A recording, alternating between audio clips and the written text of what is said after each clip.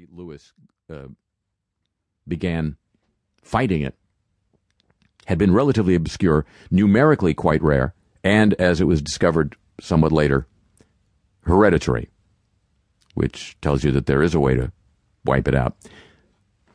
Anyway, a few days later, the Muscular Dystrophy Association announced Jerry Lewis was stepping down as chairman and would not be hosting the telethon and would not be singing "Never Walk Alone." And the telethon went on the air last year. And now this is what we haven't discussed yet on this broadcast. The charity announced that they'd made as much money last year without Jerry in a shorter telethon as they did the year before with him. Now, today, Roger Friedman on his website, Showbiz 411, reports that wasn't true.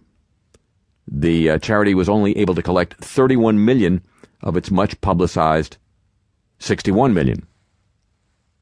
About half.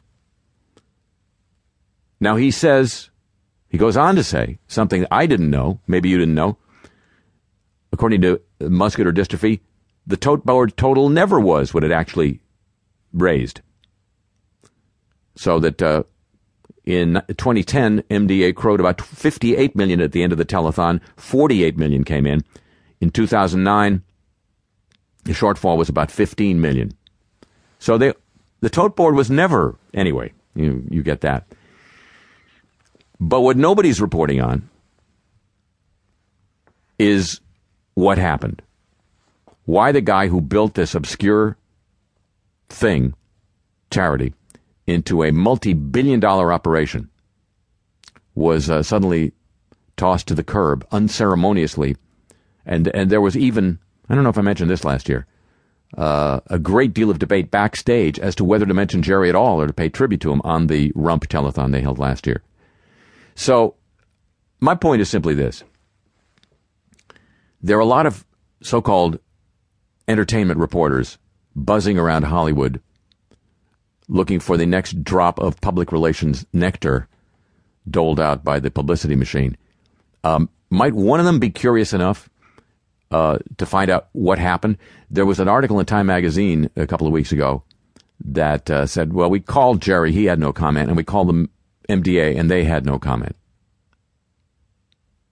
Which is, well, I guess the fairest way of describing that is two-phone call journalism. So is there anybody in Hollywood or around the entertainment business who has the endurance to make more than two calls to find out why this happened? What could he have done, ladies and gentlemen? I mean, one can speculate, one can suspect, but what could he have done to get tossed to the curb that way by the organization he, whether you liked it or not, put on the map? We'll await further developments from the Hollywood journalism community. Hello, welcome to the show. If you see me walking down the street and I start to cry each time we meet, walk on by. Walk on by. From London, England, home of the Paralympics. Ladies and gentlemen, I'm Harry Shearer, welcoming you to this edition of the show. I never heard the castanet on that recording before, but that's what happens when you wear big clunky headphones on your head. Ain't it? And now, ladies and gentlemen, it's time for me to read the trades for you.